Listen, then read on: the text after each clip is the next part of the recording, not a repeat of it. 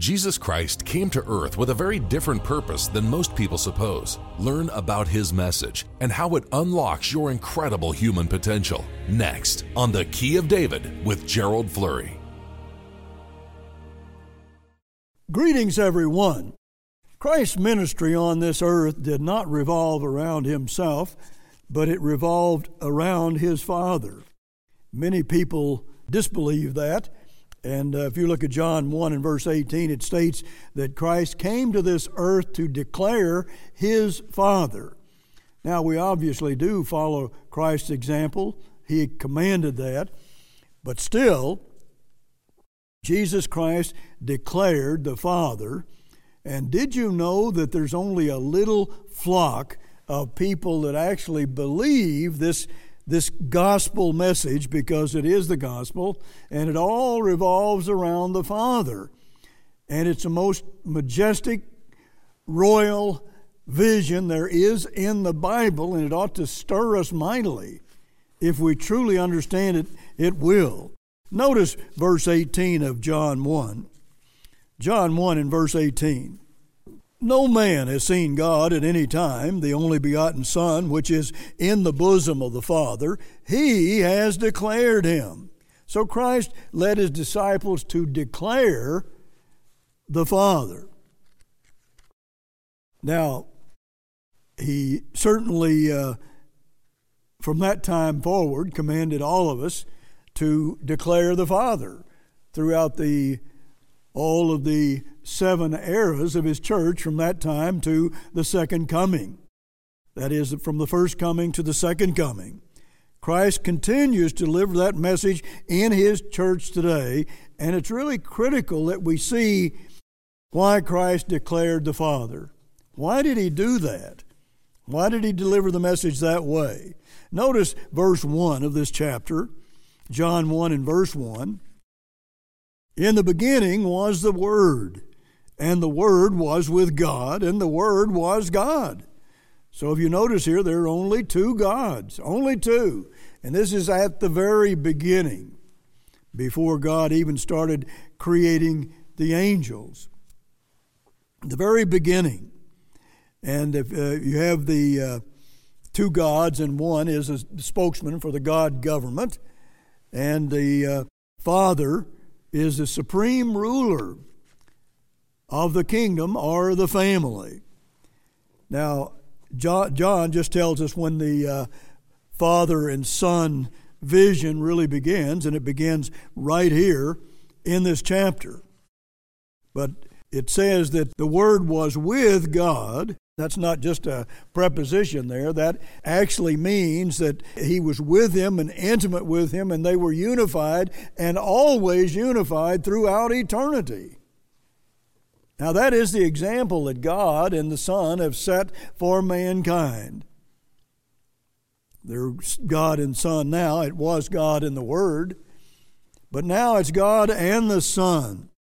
Even that God and the Word was a God family in that sense, but John 1 tells us when the God family began, and God opened it up to many, many sons, billions of people. If you look at all the people that have lived on this earth, and those that don't know about the message of God, they're going to be resurrected and given an opportunity to know God and to see this vision the way it really is. If they don't get it this time around, God will certainly give them one chance to make that decision to be with God. So it's quite an example here for humanity, but just think about all of the unity and the love throughout all eternity. God and the Son, God and the Word have never, ever had a fight or a brawl against each other. They've always been perfectly united. That in itself ought to tell you what's wrong with this earth. Look at the division all over the earth. Look at the hatred and the fighting and warring throughout the history of man. God says he and the Word, or he and the Father and the Son, never ever had disagreements as you see in this world. Never. And they were all united in what they wanted to do. But notice verses 10 and 12, it says this, He was in the world, and the world was made by him, and the world knew him not. He came unto his own, and his own received him not. But as many as received him, to them gave he power to become the sons of God, even to them that believe on his name. So God has given us the power. It does mean power, but it also means right. We have a birthright to be born into the kingdom or family of God. And it's a family. He talks about the sons of God that are going to be born into that family. What a gift God is giving us.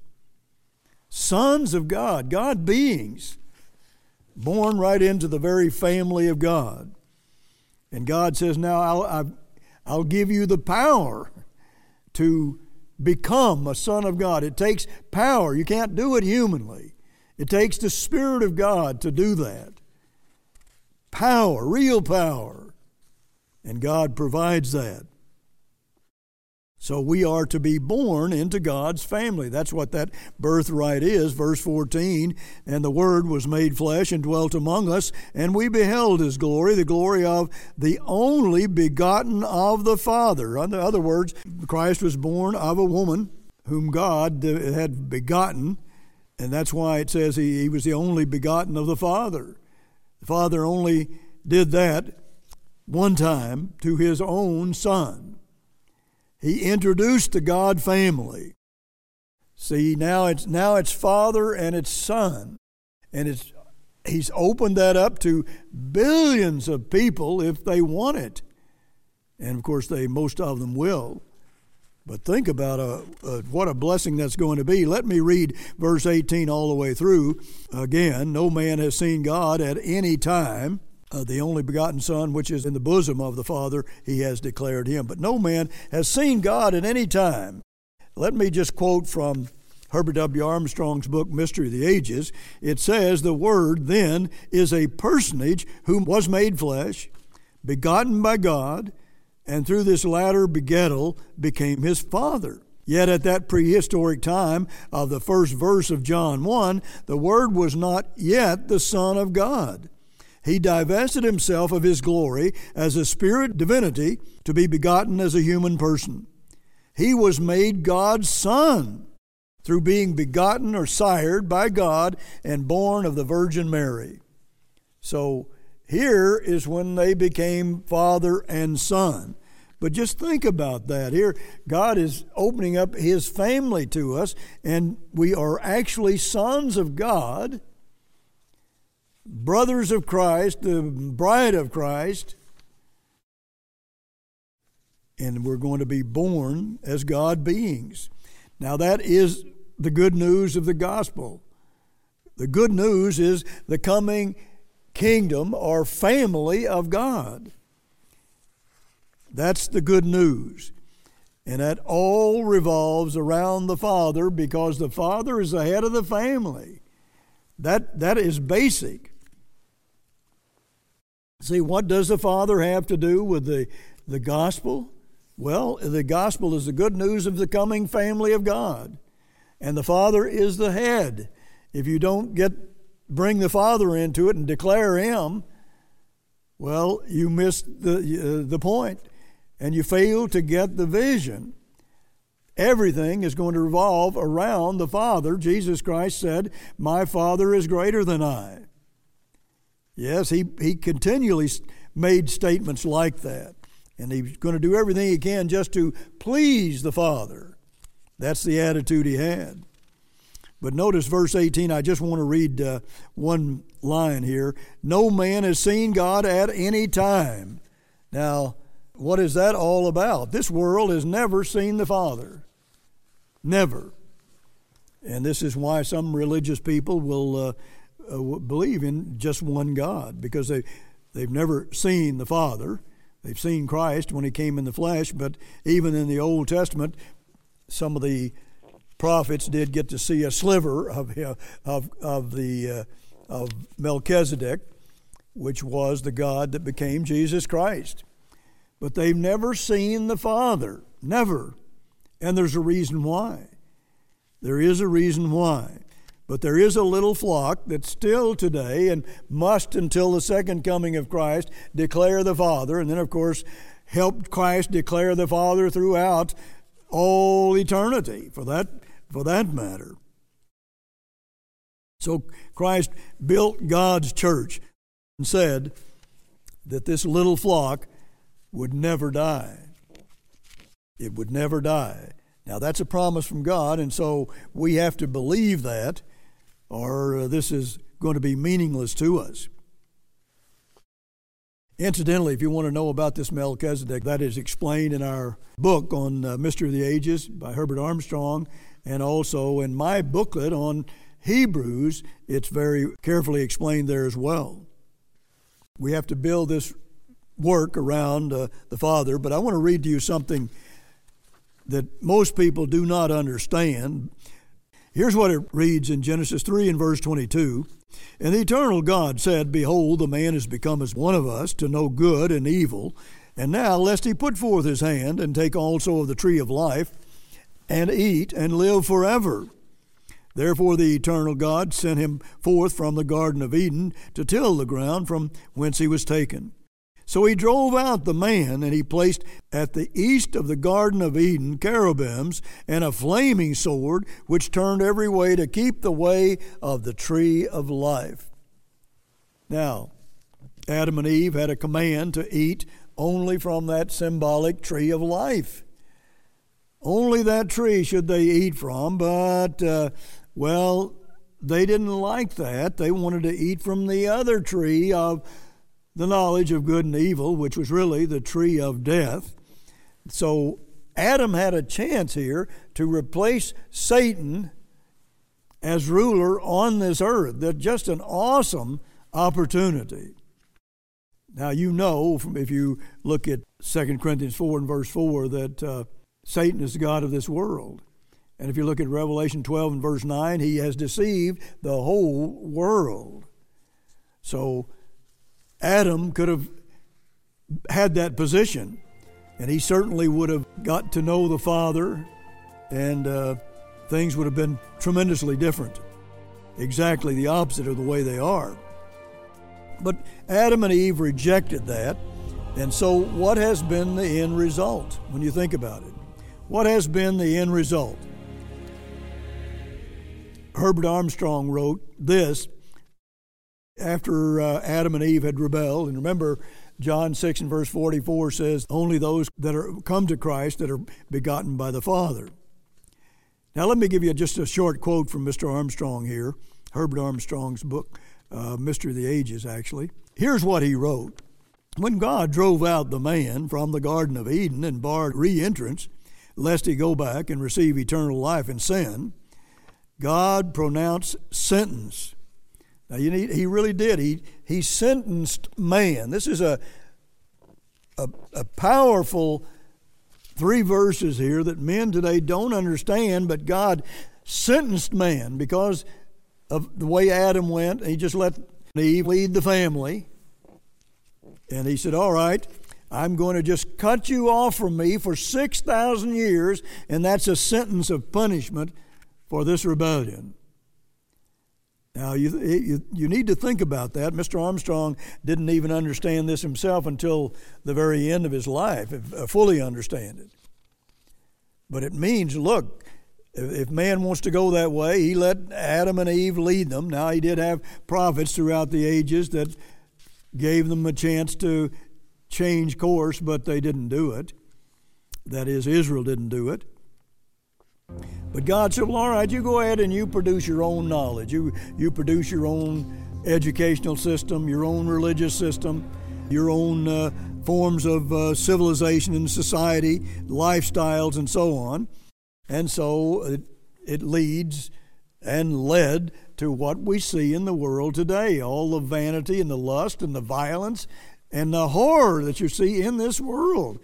God sentenced man to experience this because of Adam and Eve's rebellion. And if you look at the history of Israel, they kept right on rebelling. And of course, The rest of humanity did as well, but Israel was supposed to set an example for the rest of the world, and they failed God in that way. Because everybody in time is going to be a part of Israel. But think about that, 6,000 years just cut off from God. And that's what this world has been.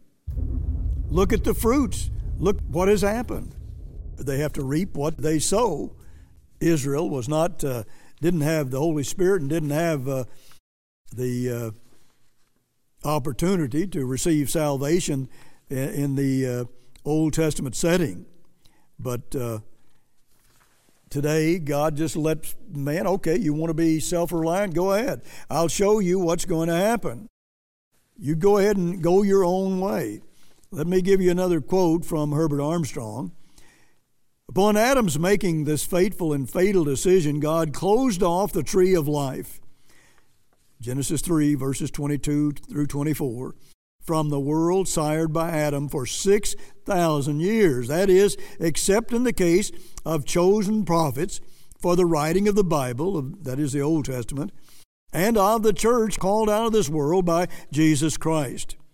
But even Jesus said plainly, no man can come to me except the Father which has sent me draw him. Only a little flock believes that. Only those people can come to Christ if the Father has drawn them. The Father begets the children. That's the way it is in a family. He begets children, and he should be the head of the family according to God's plan. And you don't see that in this world today, but nevertheless, it is the way God has ordained it and must be before people can enter into his family. But just think about even Christ himself. You think about this. If you think this is a message that a lot of people are going to be keeping, millions of them or thousands of many, let's say many thousands, certainly God's church has a few times had quite a large number of people, certainly in the thousands. But Christ, at the end of his ministry, had 120 people that believed what he was taught. Can you imagine that? This is a Son of God, the great Word, spokesman for the God family, the creator of mankind. God the Father did it through him, but Christ did the creating. And he had 120 followers. Now he talks about a little flock. A little flock. He had a strong message, and people weren't prepared for that at all, but that's the way it's been throughout history. Most people have rejected this calling of the Father. Many are called, but few are chosen. Few, a little flock, he says. So, what are we to make of all this? The whole world is deceived. So, salvation was not given to man throughout this 6,000 years, and that 6,000 years is almost up. And I believe that I can absolutely prove that within a decade, Jesus Christ will be ruling this earth. Now, we have a booklet on Great Again, and I'd like you to read that and see what I'm talking about, but I don't have time to get into that now. But absolutely, Christ said, now you must know when this is at the door. You must know by seeing everything around you and knowing your Bible, and if you do that, you'll know when it's at the door. We have to know that. We don't know the day or the hour, but just the day or the hour. But we'd better know when it's at the door. That's what Christ said. Herbert Armstrong wrote, the closing of the tree of life from the human family marked the foundation of the present world, still ruled invisibly by Satan. Christ was that sacrificial lamb. And every human being was called to die once. And those who die and never new God are going to be resurrected. That's what the great throne of judgment is all about at the end of the millennium. And every one of them are going to get to know God, billions and billions of people. That's the future of mankind. That is a future of tremendous hope. When you talk about the world, they often don't really even get into that. Traditional Christianity doesn't get into that resurrection as they should, for sure. Notice what it says in Malachi 1 and verse 6. Here's what's happened to God's church in this end time. 95% of God's own little flock has turned away from Him. This is not an easy message always to keep, but it's the most wonderful, hope-filled, glorious way of life a human being could ever live. And the other life is frankly not worth living compared to this. So where did they fail? Well, here's where they failed. God's people. He said, a son honors his father, and a servant his master. If then I be a father, where is my honor? He says that to his own Laodicean or lukewarm people, and he's saying it to the entire world. If I'm a father, where is my honor? A father should be honored. And a father of love certainly should be honored. Perfect love. And he gave his only begotten son to this world to be savagely beaten so we could be healed, and to die and shed his blood to pay for our sins. The Creator is worth more than His creation, so He can pay for all of our sins. What an honor and what a blessing. Well, if you look at the history of all of the colleges that Samuel and Elijah and Elisha had and raised up, and they built an institution that taught about the family of God. Even then, but few people understood it, even fewer then than now. But we are the first fruits called out ahead of time, and Christ and God the Father want us to help teach the whole world this message and declare the Father to the entire world and to every human being who has ever lived on this earth. That's why we are called to deliver this message today. And I tell you, there's no greater opportunity than that. Christ says through Malachi in chapter 1 and verse 11, says, my name shall be great among the Gentiles. My name, the Father, is going to be great among the Gentiles. And they're going to see that they're here on this earth to be born into the very family or kingdom of God. That is the gospel. The best news human beings could ever possibly receive.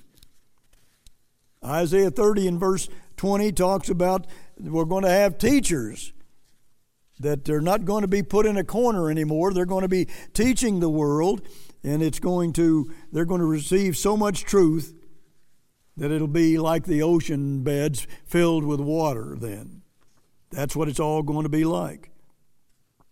Christ said in his last prayer, just before his crucifixion, he said, I have declared unto them your name, Father. He's talking to his Father. O righteous Father, I have declared unto them your name. They know you're a father, the head of the family, and all of them have an opportunity to be born into the very family of God. Now, this is all at the very heart. It is the very gospel of God. Until next week, this is Gerald Flurry. Goodbye, friends. Jesus Christ came to earth with a very different purpose than most people suppose. Learn about His message and how it unlocks your incredible human potential. Christ came to earth to declare the Father, the God family. He didn't come here to declare Himself as this world believes. That deception is why this world doesn't understand God's plan for mankind. They're in the dark, and so are most of God's own people. Request Gerald Flurry's free book, The God Family Vision, to discover the only message that will fill you with hope. It's about bringing God's government and peace to the whole universe. No subject has been more misunderstood than the very nature of God. Most who claim to be followers of Christ believe God is a Trinity. Yet, how many have actually tried to prove the Trinity doctrine according to God's inspired Word, the Holy Bible? What does the Bible have to say on the subject of the Trinity? You might be surprised. Request our free booklet, God is a Family, for the truth about the nature of God. Also request Gerald Flurry's free book, John's Gospel, The Love of God. John's Gospel discusses many foundational and deep subjects the other Gospels don't. He was the only writer to explain who the Word was and why His sacrifice should inspire us forever. No Gospel writer describes the God family vision as John does. All our literature is available free of charge at no cost or obligation to you. Request The God Family Vision, God is a Family, and John's Gospel, The Love of God. Order now. For the free literature, call toll-free 1-800-339-7629. For the free literature, call toll-free 1-800-339-7629.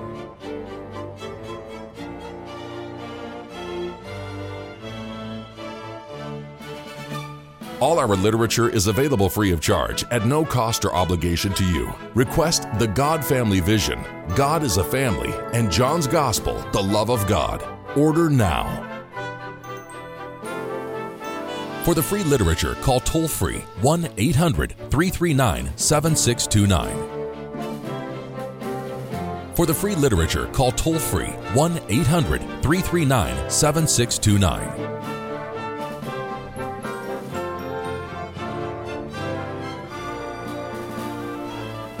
If you would prefer to write, send your request to The Key of David, P.O. Box 3700, Edmond, Oklahoma 73083.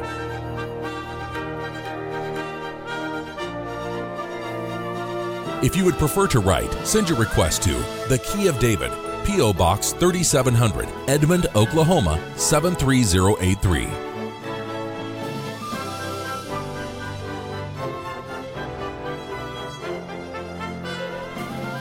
The preceding program was a paid presentation of The Key of David, brought to you by the Philadelphia Church of God.